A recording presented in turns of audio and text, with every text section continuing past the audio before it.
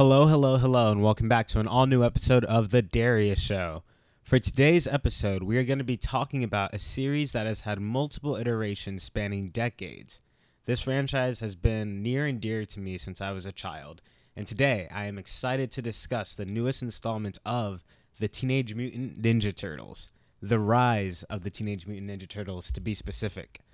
I have always loved this franchise, the Turtles characters. For some reason, I've just always hung on to them since I was a small child.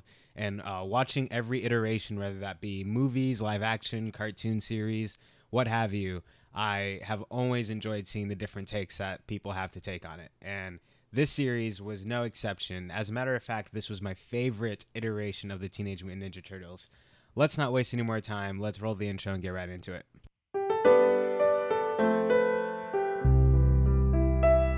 It's the Darius Show, y'all already know. Drop your booty to the floor, come give me some more. It's the Darius Show. It's the Darius Show. For anyone who's ever been a fan of the Teenage Mutant Ninja Turtles franchise, at first glance, this series, the most recent iteration of it, is really jarring. And I think on paper, it actually seems like it's disrespecting the source material, or that it's just so radically different that it's really not a true successor to the Teenage Mutant Ninja Turtles title. I remember when the pilot for this series aired probably about 4 or 5 years ago. I can't remember exactly when, but I remember that it was a spectacle to say the least. It's called Mystic Mayhem. It's the first episode of the series. I just remember it being released a while before the rest of the series had actually aired. And what they do in this episode is immediately establish a radically different tone. It's especially in those early episodes of the first season, its focus is on humor and like zany cartoon gags and comedy. They also introduce this level of mysticism that hasn't existed quite to this extent in the previous iterations of the Turtles series. And, you know, they even switch up the roles that the different Turtles have within the group. The first one being the fact that Raphael is the go-to leader of this team, whereas in every other iteration, Raphael has desired to be the leader, but it's always been Leonardo who has been like the definitive leader of the team.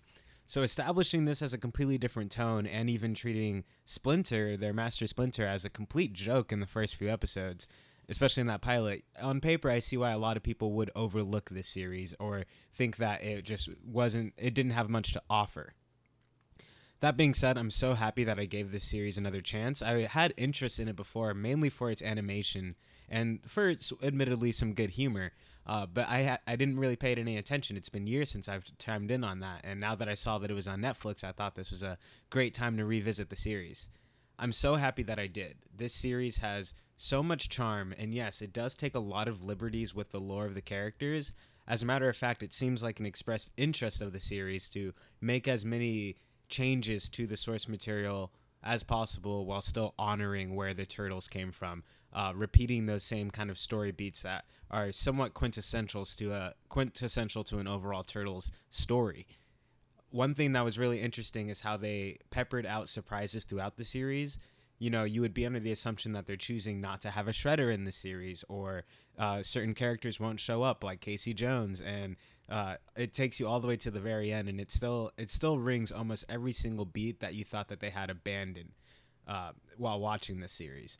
One thing that does stick out, though, is there's no Rocksteady or Bebop. In my opinion, those are quintessential Teenage Mutant Ninja Turtle characters, foes for them to have. I feel like they would fit really well in this universe as well, so I do think it's an odd choice not to include those characters. That being said, there is a hog character and a hippo character, so I suppose that could be what they're paying homage to, but the soul of those characters and the way that they interact together certainly doesn't make that feel clear. But for now, what I want to do is actually go character from character and discuss how their character is presented in the series and how that is different than previous iterations of that character, and how overall I feel like it lends itself to carrying on the spiritual successor of the series in such a great way. I want to start with Raphael because, like I said, he is the biggest change in the series. In the past, he's always been the hothead of the group, and he's always expressed interest in wanting to be the leader. He's always had problems following under Leonardo's tutelage and whatnot, but in this series, he's kind of a completely different character. I will say he's given the largest change to character treatment possible. He is he's the fearless leader of the group. He is the one that calls the shots, and I think that it's displayed often that he has the most firm sense of moral justice, and for that reason he always makes the best decisions. But he certainly is not the smartest of the group. Obviously, that honor goes to Donatello, but even Leo is what we'll just refer to him as in the series. Even Leo is shown to have more knowledge and strategy potential than Raphael. That being said, they still look to him as the leader, and they treat him like that throughout the series. I really fell in love with Raphael's character. He's always been my least favorite turtle in other iterations. I felt like his grumpy nature was a little one note, but that he was a cool character overall. But this series really stepped him up to like main character hero status, and that's kind of what he's all about in this series, is being the hero and being the one to take care of everybody else. He takes on that responsibility well, and he's kind of the heart of the series, I'd have to say. If there's a de facto main character of this iteration of the series, it's got to be Raphael. He's kind of at the center of it. Michelangelo is probably the character that they changed the least. I do feel like previous Turtle series did a lot to spotlight Michelangelo's character, had him using a lot more humor and comedy throughout the series. I feel like, if anything, Michelangelo might be the most shortchanged character in this series. He has the least to do, and he, power set wise, he kind of brings the least to the table. Now, he's always been kind of the smaller one and kind of the goofball of the group, but in this series, I feel like a bit of that charm of his personality is split in half and given to Leo, who is no longer the leader, so you're looking for more personality traits in other directions of him. And he has all this charisma and whatnot, but I do feel like some, and we'll talk about Leo next, I do just feel like some of what they gave Leo to work with in this series that made Leo a great character did take away a little bit from Michelangelo. That being said, I did have a lot of fun with this character. He is the most trusting, good-willed person of the group possible, and he was definitely a necessary ingredient to keep the show balanced, but I feel like he, as a character on his own, was able to carry the narrative kind of the least. Leo's character was definitely interesting in the series. I said before that Raphael had the biggest changes to his character, but Leo is definitely second place right behind him in terms of overall changes to his character. Leo's always kind of been the serious one. Like I said, he's always the de facto leader, and so it's always his purpose to kind of keep the group on task. Now that role has shifted to Raphael, they needed to kind of embellish his character a little bit more, and he came out as probably the shining gem of the season. I do think that the series gives so much of the funny lines and the charismatic lines to Leo. He is voiced by Ben Schwartz, so it's no question why his character feels so well realized in terms of the execution. I do think voice acting and animation, the way they sync up with Leo's character, just does have more swagger and motion to it than any other character does. So he's kind of the smooth talker in this season. He's a little mischievous and a little self-conceited, but overall he's shown as being very competent, and he is kind of one of the more skilled members of the team. He is somewhat of a main character, and from what I've seen of the movie, I haven't watched the movie yet, I plan on reviewing that next. I think that he gets more spotlight in there as well. But even though they've kind of downgraded his character in a sense in terms of not letting him be the leader anymore, I do feel like he came out still a great character and probably my most enjoyed character to watch on screen. Now, Donatello was a huge surprise to me this season. Not that they made huge changes to his character, but I was surprised how much I enjoyed his character. In seasons past, he's always been the brainiac, the genius of the team that's helping them in the tech department in one way or another. Of course, they turned that to an 11 in this series, really upgrading his science levels to pure science fiction level technology. He's like Iron Man times 10, realistically, with all of his know-how and technology he has disposal to. But they really had fun with his character. I think that they gave the character a lot to do this series and gave him, you got to see his silly side more. And I love all the running continuity that they had with Donatello.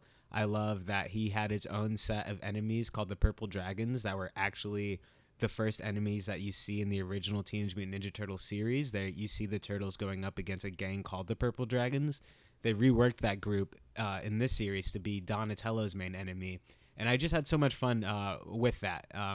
his bot Sheldon. He just has so much running continuity, and he's just a really funny character. He's Booty Shaker 9000. The fact that they refer to him as that multiple times throughout the series shows that the writers really did a lot to pour some personality into what was previously a bit of a one-note character. Realistically, that's one thing that this series does great, is just breathing so much life and individuality into each of the characters that they have this distinct personalities. Of course, their main attributes are consistent with what they were always introduced as, but this level of personality with each Turtles is something I've never seen in the franchise before. That's one of the things that this series does great. As I mentioned before, at first, Splinter is presented as a complete slouch, unaware idiot. When I was first watching the series, I wasn't even convinced that Splinter had taught the Turtles anything about being ninjas. It seemed like he was less of a sensei and more of just a happenstance father who doesn't really know what's happening. Now, throughout the series, they do a lot to give a lot more layers to the character. We eventually find out that he was previously Lou Jitsu, who is introduced as the Turtles' idol, and that mystery, once we see it unravel, learning the situations of Splinter and how he became a rat, how the Turtles became his children, I thought that was really great. They made that obvious to the audience at a certain point, and then gave us some more time where the audience knew where not all the characters knew. So that was fun to get the extra layer to Splinter while still seeing him be a bit of a slouch. However, in season 2, he steps up to main character status, and not that they don't still play him for laughs and treat him as a ridiculous person, he carries the spirit of Splinter and all the competency that comes with that throughout season 2. So they do get his character there. I think that the portrayal of Splinter at first did a lot to turn people off of this series. Feel like it was getting the Teen Titans Go effect onto this series. So I don't know if I'm super critical of it or not, because the bait and switch that you get while watching it is pretty cathartic to see Splinter come into this character that you know and want him to be. I have to say, at the end of season 1 and in multiple moments in season 2, the animation that they treat Splinter's character to is some top-notch stuff. And I'm going to really hark on the animation of this series as well soon, because I think this is one of the most beautifully animated pieces of content that exists, period, right now. But as far as Splinter's character is concerned, he did have a lot of layers to him. I wish there was a bit more of a personal grudge between him and the Shredder that they present later on, but overall he was good, if not a little bit lacking in the character department. April O'Neil, another huge surprise. It really feels like they took every character and just hit times 10 on those characters. Now, April O'Neil is a very different character from her original predecessor. In this series, she's a teenager just like all the boys, and she is not a reporter like she has been depicted in the past. She also gets race bent into a black girl, which at first is surprising just because April O'Neil has always been this white redhead girl, wearing the jumpsuit, doing the reporting and everything. This was just such a radically different presentation of her that at first I wasn't sure where I stood on her character, but the way that they play with her character and include her a part of the main team, she is great. They definitely upgrade her physical capabilities to the point where she's basically as competent as all the boys are in terms of her ninja approach, especially after she receives some training from Splinter as well. But she was a lot of fun. Her character, I really fell in love with it, and I actually do feel like after this series, I feel like this is the quintessential April O'Neil. She's so proud, and she has so much more spunk and capability that I think, looking back at those other iterations of her are just less interesting. So yeah, I love this version of April O'Neil. This is like the best April ever. Barum Draxum is an interesting character that I don't recall in any other iterations of the Turtles series unless I really overlooked it.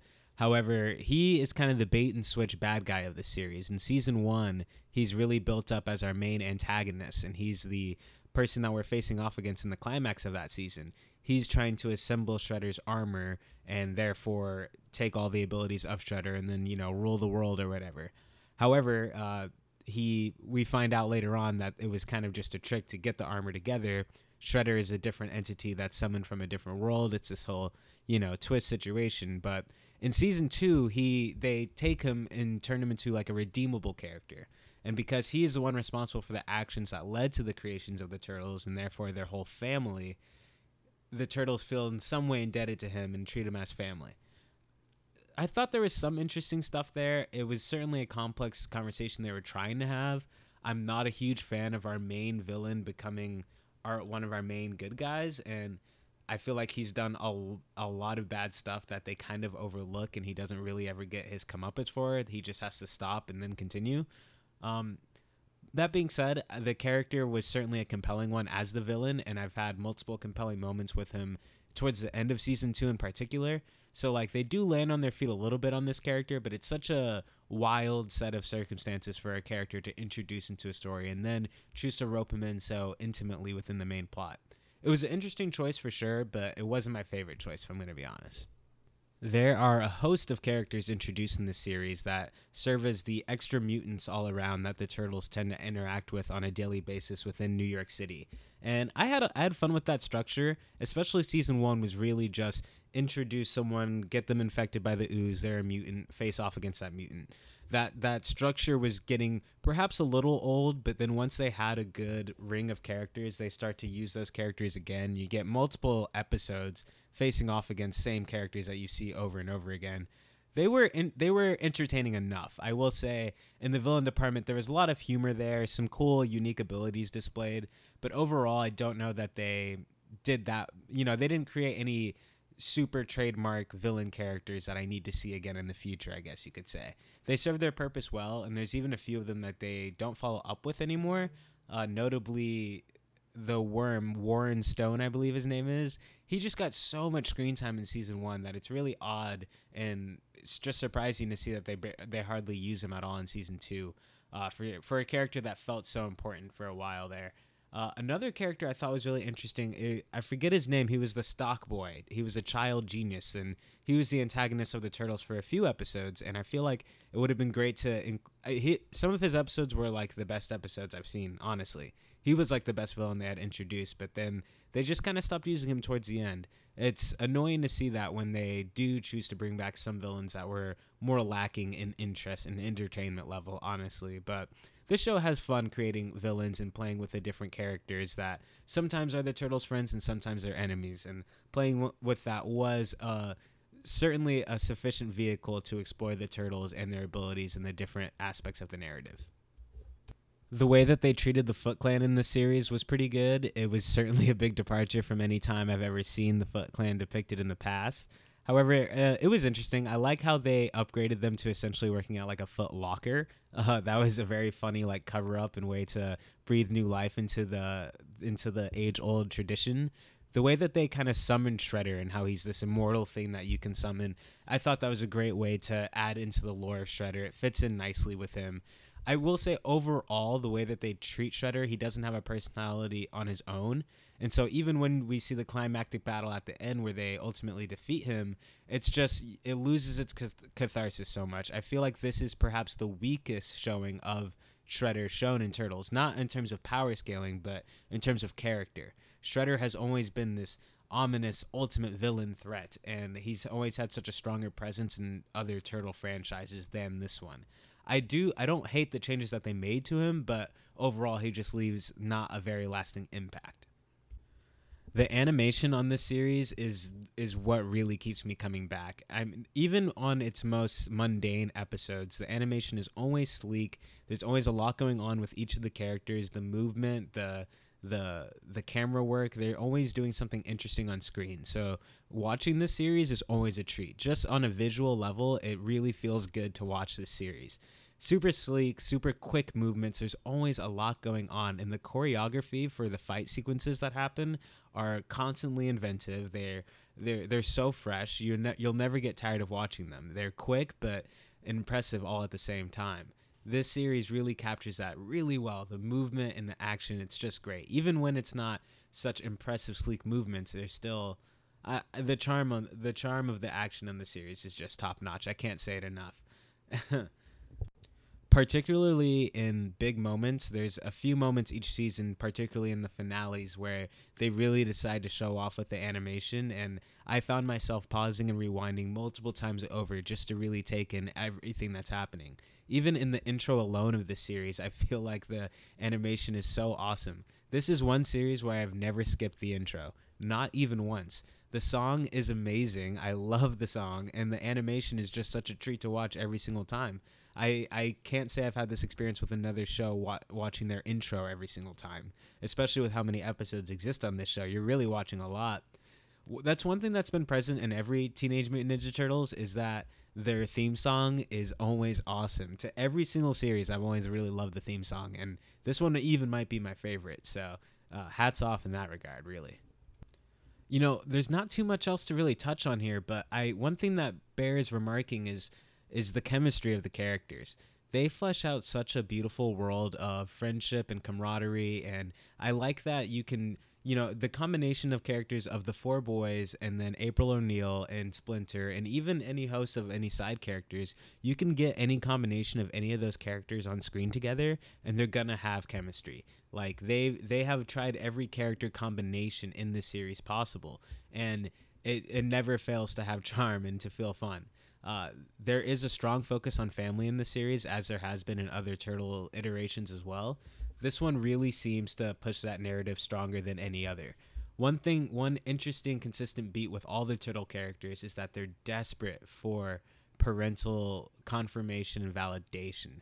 Every time that Splinter even comes close to saying that he's proud of the boys, you immediately see them hungering for that approval so bad. Because their lives are so weird and they do admire living in the human world and they are teenagers, there's such a lacking in them for family and connection, and that's why they welcome other people in so much. That's why they welcome April in, and that's why they're able to forgive all the villains around them, is because they are desperate for that connection.